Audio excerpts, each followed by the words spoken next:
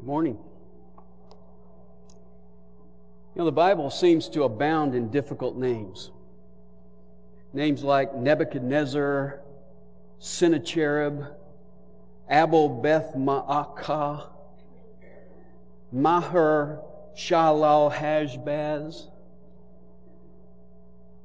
Today we're going to look at an obscure individual back in 2 Samuel chapter 9 with a tongue-twister named Mephibosheth. And if you're not familiar with Mephibosheth, you're in for a treat. Because if you're a believer here today, this is your story. David, the man after God's own heart, is a picture to us of Jesus. And Mephibosheth is a picture of you and me. This is a story of grace.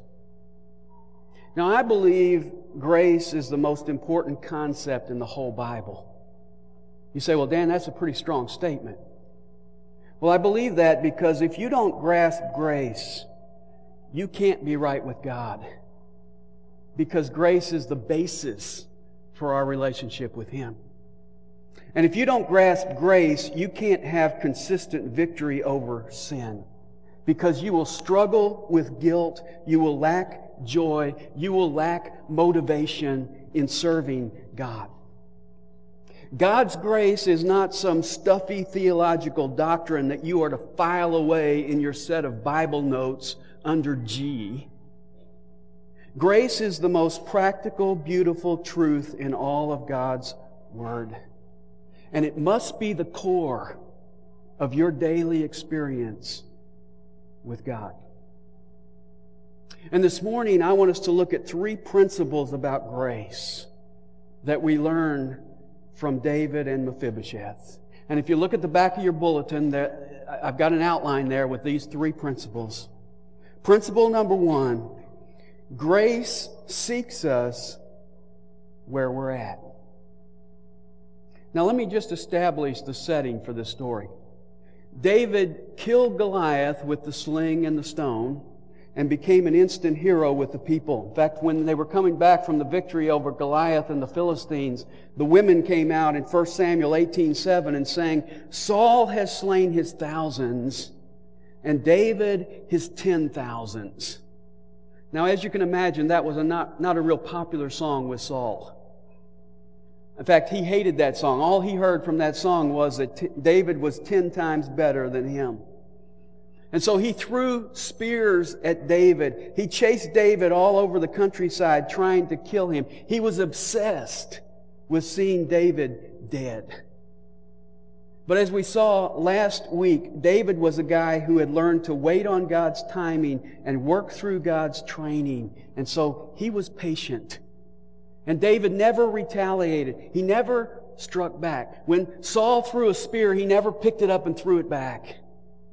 He had many opportunities to kill Saul, and he never did. But finally, Saul died in battle, and David became the king. And he was instantly a very popular, strong, mighty king. And when everything was running smoothly, he had conquered many armies, he had expanded his borders, he had built a beautiful palace in Jerusalem, he had control of that part of the world. He began to say, I wonder about Saul's family. And so he asked a question in chapter 9 and verse 1. It says, Then David said, Is there yet anyone left of the house of Saul? Now, I'm sure those in his court, when they heard this, said, it's about time. We're going to have the big purge.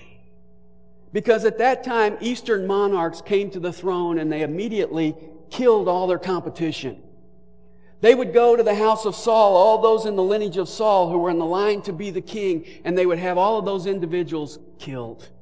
And so David asked the question, is there anybody left in the house of Saul? And they would immediately think, this is it, he's going to wipe out that family. But David throws them a curve. Because notice the rest of the question. Is there yet anyone left of the house of Saul that I may show him kindness for Jonathan's sake? And then verse 2, Now there was a servant of the house of Saul whose name was Ziba, And they called him to David, and the king said to him, "Are you Ziba?" And he said, "I am your servant." And the king said, "Is there not yet anyone of the house of Saul to whom I may show the kindness of God?" And Ziba said to the king, "There is still a son of Jonathan who is crippled in both feet." So the king said to him, "Where is he?" And Ziba said to the king, "Behold, he is in the house of Machir, the son of Ammiel, in Lodabar." Now, can I make a real obvious point right at the outset? David sought out Mephibosheth. He didn't wait for Mephibosheth to show up. Mephibosheth was not seeking favor from David. Mephibosheth had not turned in an application to be considered for a place in the palace. In fact, quite the opposite. He was hiding from the king when David found him. And that's true of you and me. God initiates the relationship. He doesn't wait around for you and me to come to Him. In fact, not only do we not come to God, the fact is we can't come to God. God's grace seeks us out and finds us where we're at. C.S. Lewis, in his book Christian Reflections, puts it this way. He says, "I never had the experience of looking for God. It was the other way around. He was the hunter and I was the deer. He stalked me, took unerring aim, and fired. And I am very thankful that this is how the first conscious meeting occurred. It forearms one against subsequent fears that the whole thing was only wishful thinking. Something one didn't wish for can hardly be that." Now notice three things about where David found Mephibosheth, which is a parallel to where God found you. First of all, he was born into the wrong family. Mephibosheth was born into the family of Saul. Saul was his grandfather and Jonathan was his father, so he was not in the royal family of David. He was a member of the ousted kingdom. He was technically an enemy of the new regime. And that's exactly the problem that you and I have. We are born into the wrong family. We are born into the family of Adam. We're always interested in who's related to us. Well, let me tell you something. We're all related. We all go back, if we go back far enough, we are the great grandson or granddaughter of Adam. In fact, the Bible gets more specific. It says your father is the devil, and you are in the kingdom of darkness. It says in Ephesians 2:3 that we are by nature children of wrath. We are born into the wrong family. Second thing about Mephibosheth, he was crippled by a fall. Notice the end of verse 3. It says he's crippled in both feet. Now we're told how that happened in 2 Samuel chapter 4 and verse 4. It tells us that when Mephibosheth's father Jonathan and his grandfather Saul were killed in battle, that the nurse that was taking care of Mephibosheth grabbed him up and ran for fear because she knew that the new monarch would typically kill him and he was the next in line to the throne. He was only 5 years old. She picked him up and took off running with him, and in her haste, she dropped him. Now, I assume he probably broke both legs or broke both ankles. And in that day when they didn't have the medical care to set the bones, he grew with crippled legs. And I think the spiritual parallel is obvious. Just as Mephibosheth once walked with his father, so man originally walked with God. But sin came and man suffered a fall which left him as a permanent spiritual cripple, alienated from God. You see, when Adam fell, we fell, and we are crippled spiritually, which means that you and I cannot normally and naturally walk with God. We are spiritually crippled. And then thirdly, He was living in a barren land. When David asked, where is he? He's told in verse 4 that he is in Lodabar. Now that phrase, lo, in the Hebrew means no. Dabar in the Hebrew means green pastures or green fields. So he's living in a place where it is not possible to grow grass or crops or fruit. He's living in a place where there's just dust and tumbleweeds. Now, why is Mephibosheth living in Lodabar? Well, the answer is because he's afraid of the king. In fact, in verse 7, when David meets him, he says immediately to him, do not fear. Lodabar, if you look on a map and can even find it, is an obscure place way north of Jerusalem and across the Jordan River. So Mephibosheth is staying as far away from David as he can get. He is far away from the king's fruitfulness, the king's food, the king's riches. He's living in a barren land, and meanwhile, David wants to have fellowship with him. Isn't that a picture of you and me? We tend to live as far away from God as we can get. We think He's angry at us. We live in a barren land where there's no fruitfulness, no crops. We're afraid of the king. We don't want Him to even be looking for us. And yet He is. You know, before we come to Jesus Christ, we are all like Mephibosheth. We're in the wrong family. We're crippled by a fall. And we are living in a barren place where there is no fruitfulness. And the beautiful truth is that grace seeks us where we're at. Now, the key word in this passage is the word kindness in verse 1. It's repeated in verse 7. In the Hebrew, this word is chesed, which is usually translated loving kindness. It points to God's loyal, unconditional, unfailing love.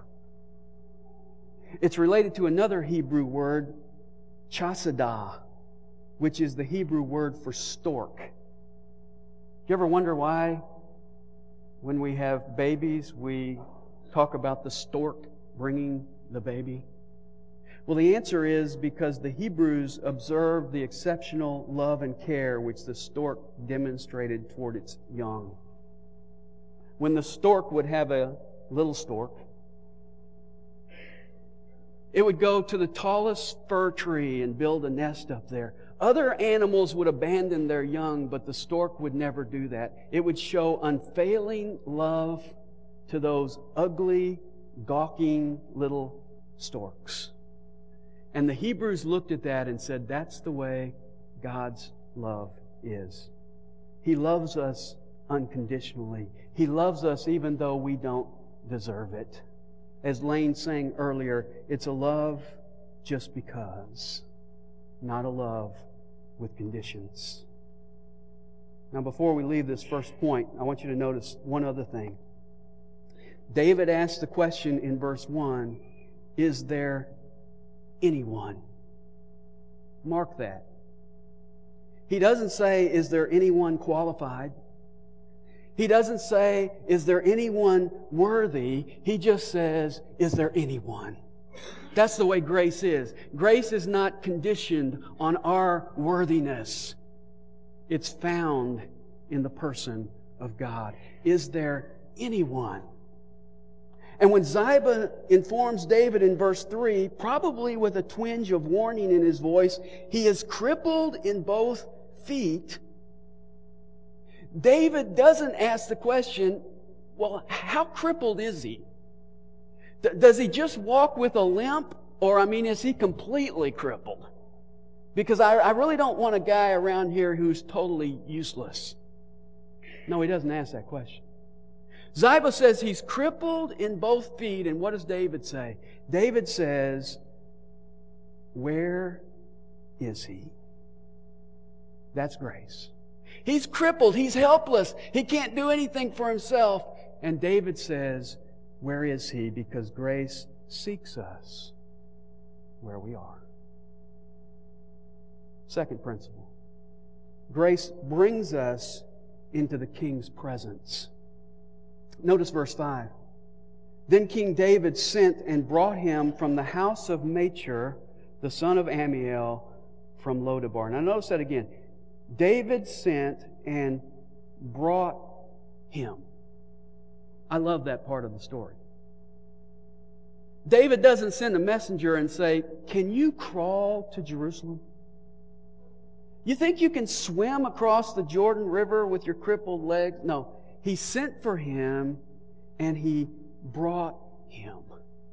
You see, grace not only seeks us where we are, grace carries us to where we need to be. And notice verse 6. Mephibosheth, the son of Jonathan, the son of Saul, came to David and fell on his face and prostrated himself. And David said, "Mephibosheth," and he said, "Here is your servant."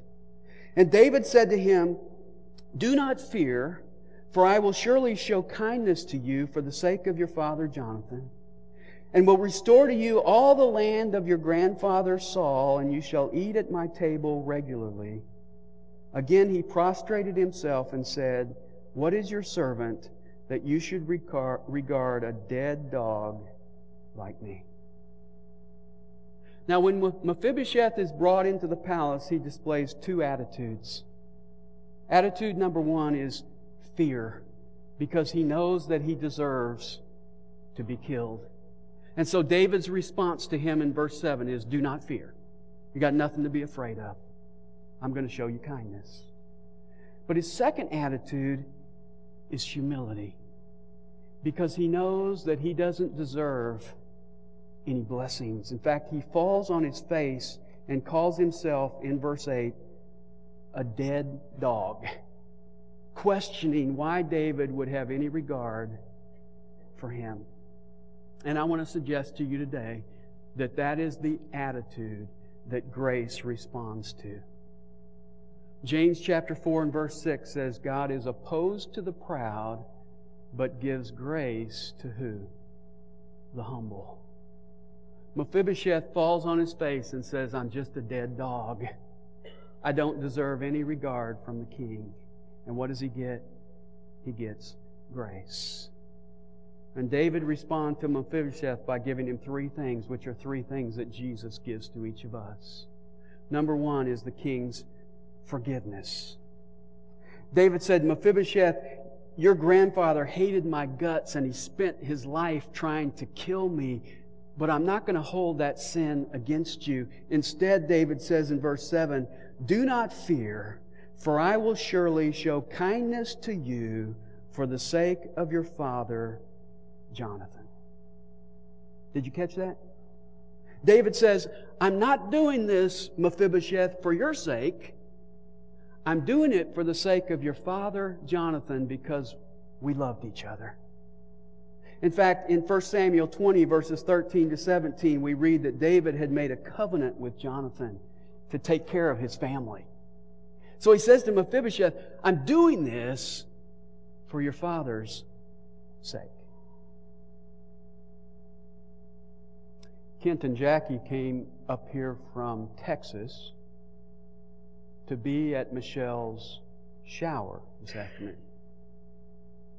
Now, I'm sure that they have always thought she was a nice girl, and I'm sure they've always liked her, but I can't imagine that would be enough to have them come from Texas to be at her shower this afternoon. You see, the key is that she married their son. And at that point, she was accepted as their daughter. So they have come here to be at the shower because of Noah.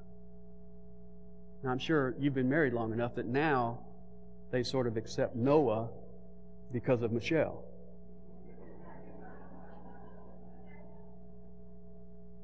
But see, it's for her, it's for his sake. She's his wife, and now she's their daughter.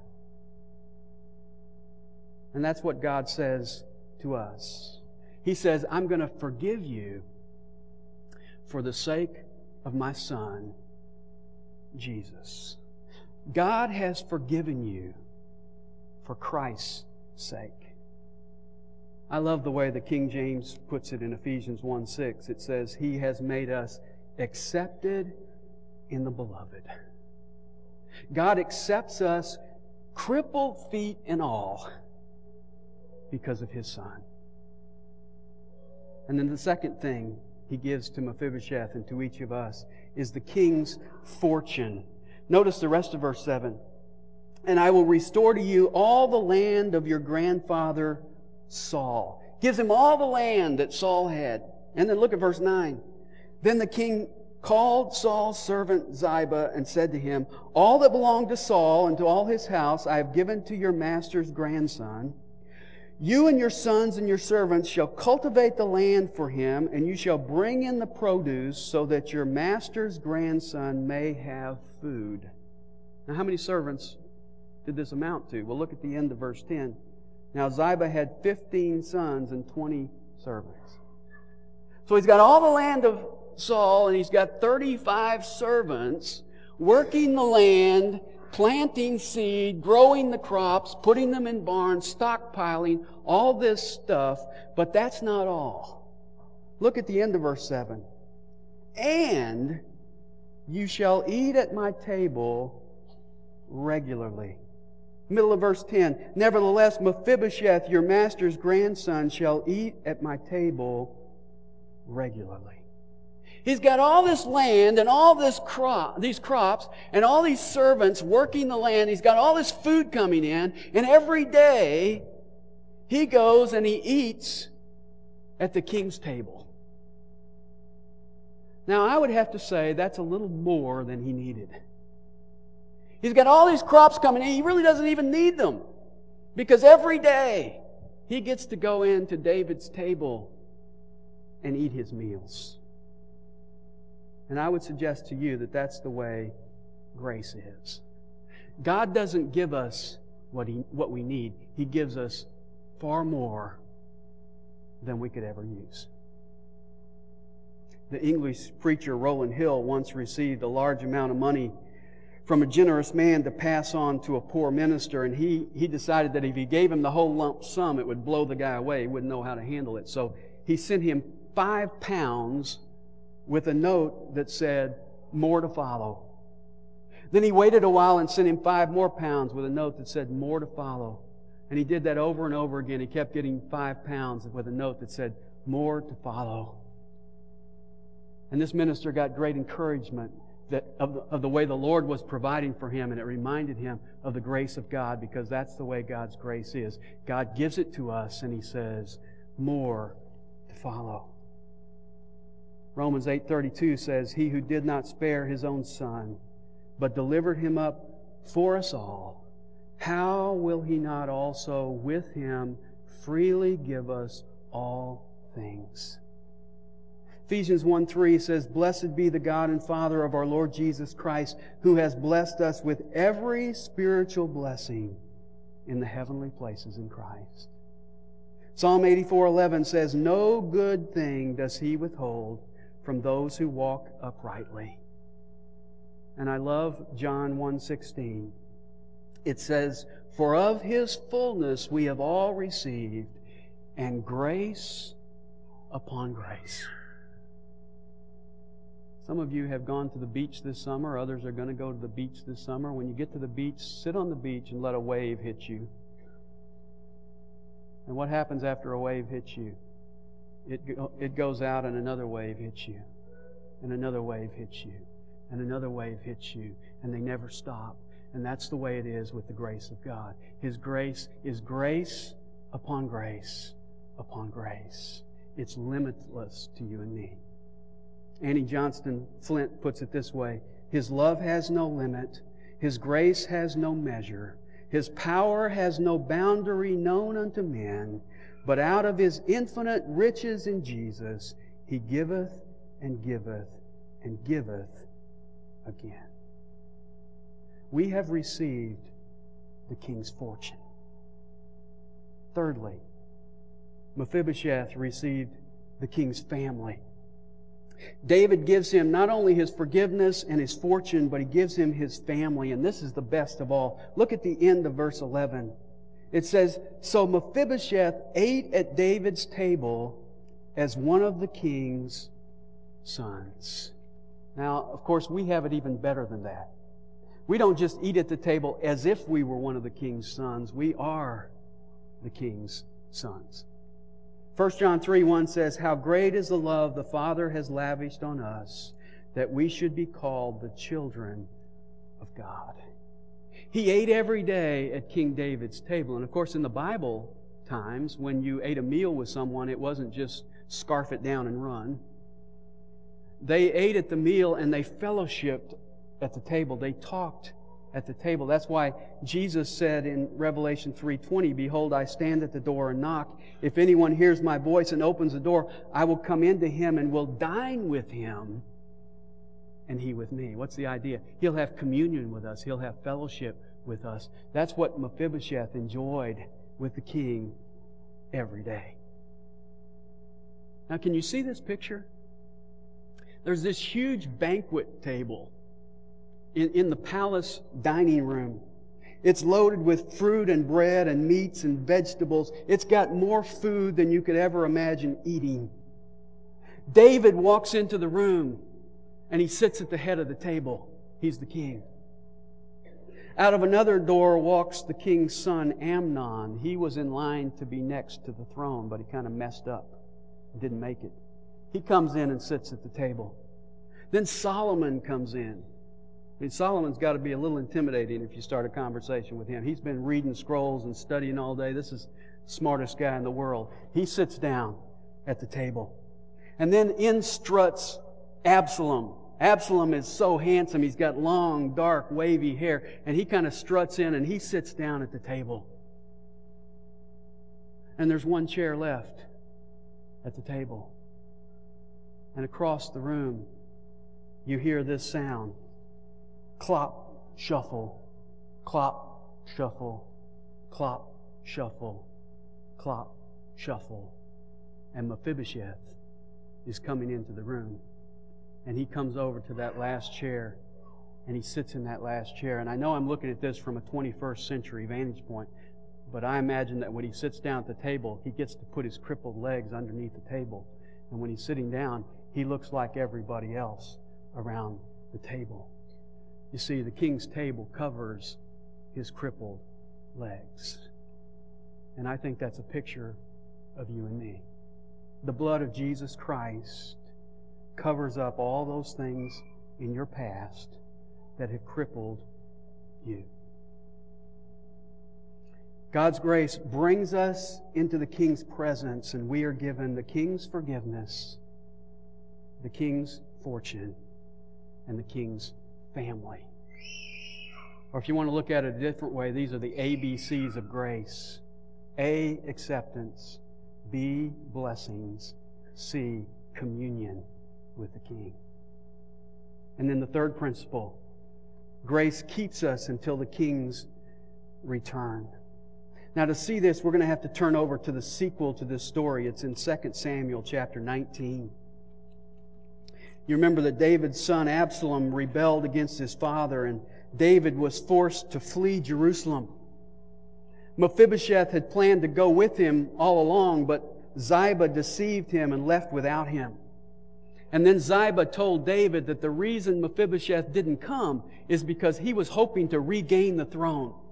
He was hoping that with David and Absalom in a civil war, that somehow they would kill each other off and he would get back to the throne. And that was a lie. But without all the facts, David hastily gave Mephibosheth's land to Ziba. Now you can read about that. We won't take the time. But you can read about that in chapter 16, verses 1 to 4. But what I want to do is fast forward to chapter 19. David has fled Jerusalem, and now he returns. And he's restored as king. And Mephibosheth comes out to meet him. And I want to suggest to you that this is a great picture of us. We have received God's grace, but our king has been rejected by the world. And so we find ourselves waiting for the return of the king. And I want you to notice two things about Mephibosheth that ought to be true about us. Number one, he was living loyally in David's absence. Notice verse 24. Then Mephibosheth, the son of Saul, came down to meet the king, and he had neither cared for his feet, nor trimmed his mustache, nor washed his clothes from the day the king departed until the day he came home in peace. Did you get that? Mephibosheth is not living it up while the usurper was on the throne. He was not living it up while David was in rejection. He is the picture of a mourner. He didn't take care of his feet. He didn't trim his mustache. He didn't even wash his clothes. In a sense, he is fasting until the king returns. You see, Mephibosheth's heart was loyal to David, and his lifestyle reflected it. Right now, our king is absent from this earth. And a usurper, the ruler of this world, is temporarily on the throne. But a day is coming when that usurper will be overthrown, and the King of Kings and Lord of Lords will come back. The question I want to ask you is, in His absence, does your life reflect the fact that you are loyal to Him? Are you living it up while the usurper is on the throne, or are you living loyally in Jesus' absence? And then the second thing we see about him, he was living longingly for David's presence. Notice verse 25. It was when he came from Jerusalem to meet the king that the king said to him, "Why did you not go with me, Mephibosheth?" So he answered, "O my lord the king, my servant deceived me. For your servant said, I will saddle a donkey for myself that I may ride on it and go with the king, because your servant is lame." Ziba deceived me. He said he was making a donkey I could ride on, but he didn't, and he left without me, and I'm lame, so I couldn't do it myself. Verse 27, moreover, he has slandered your servant to my lord the king. He told you lies about why I didn't go. But, he says, my lord the king is like the angel of God. Therefore do what is good in your sight. For all my father's household was nothing but dead men before my lord the king. Yet you set your servant among those who ate at your own table. What right do I have yet that I should complain any more to the king? And so the king said to him, why do you still speak of your affairs? I have decided, you and Ziba shall divide the land. Now, it's hard to figure out exactly what David is saying here. Some people think he's saying, well, go back to the previous arrangement. You'll own the land and Ziba will cultivate it. Or he may be saying, I really don't have all the facts, so I'm just going to divide the land between you and Ziba. Some people suggest that he was kind of doing what Solomon would later do with the baby, the two ladies that said it was their baby. And he's saying, well, you guys just divide the land. And he was trying to find out what was in Mephibosheth's heart. Regardless of how you take that, I think what's important is Mephibosheth's response in verse 30. Notice what he says. Mephibosheth said to the king, let him even take it all. He can have all the land, since my lord the king has come safely to his own house. Don't you love that? He says he can have all the land because all that ever mattered to me was to have you back. Is that how you're responding in the absence of the king? Can you say, all I really want is Jesus? You can have the goodies, you can have the rewards, you can have the golden streets and the pearly gates. I want the presence of the King. I want to see Him face to face. One of my favorite Psalms is Psalm 73, where in verses 25 and 26 it says, whom have I in heaven but you? And besides you, I desire nothing on earth. My flesh and my heart may fail, but God is the strength of my heart and my portion forever. What's my portion? It's not a mansion in heaven. It's not even heaven itself. What is my portion? It's the Lord. And Mephibosheth says, he can have the goodies. He can have the land. He can have the crops. All I want is the king. Grace seeks us where we're at. Born in the wrong family, crippled by a fall, living in a barren land. Grace brings us into the King's presence where we get the King's forgiveness, the King's fortune, and the King's family. And grace keeps us until the King returns, living loyally in His absence and living longingly for His presence. The hymn writer put it this way: take the world, but give me Jesus. In His cross my trust shall be, till with clearer, brighter vision, face to face, my Lord I see. You know who wrote that hymn? Fanny Crosby wrote that hymn in 1879. Now, if you're not familiar with Fanny Crosby, you ought to get familiar with her because she was blind. When she was 6 weeks old, she had a problem with her eyes, and they took her to the doctor, and the regular doctor was out of town, so a guy who was really just faking as a doctor put some kind of medicine in her eyes that caused her to go blind for the rest of her life. And she wrote numerous hymns that we sing today. But I think the most impressive thing I've ever seen that she wrote was this. She said, if I had a choice, I would still choose to remain blind. For when I die, the first face I will ever see will be the face of my blessed Savior. Wow. That's a woman who understood grace. And that's a woman who was longing for the return of her Lord. We should be more that way. Let's pray. Father, thank you for your word today. We thank you for the example of David and Mephibosheth and how it reminds us of our relationship to you. And Father, I just pray today that in this glimpse in the Old Testament, that we would truly see your grace in a fresh way today and really appreciate anew what you have done for us.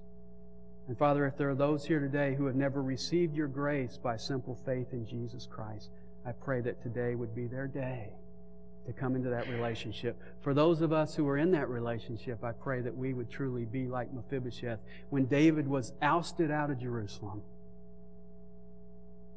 that he lived as a mourner, longing to see the King again.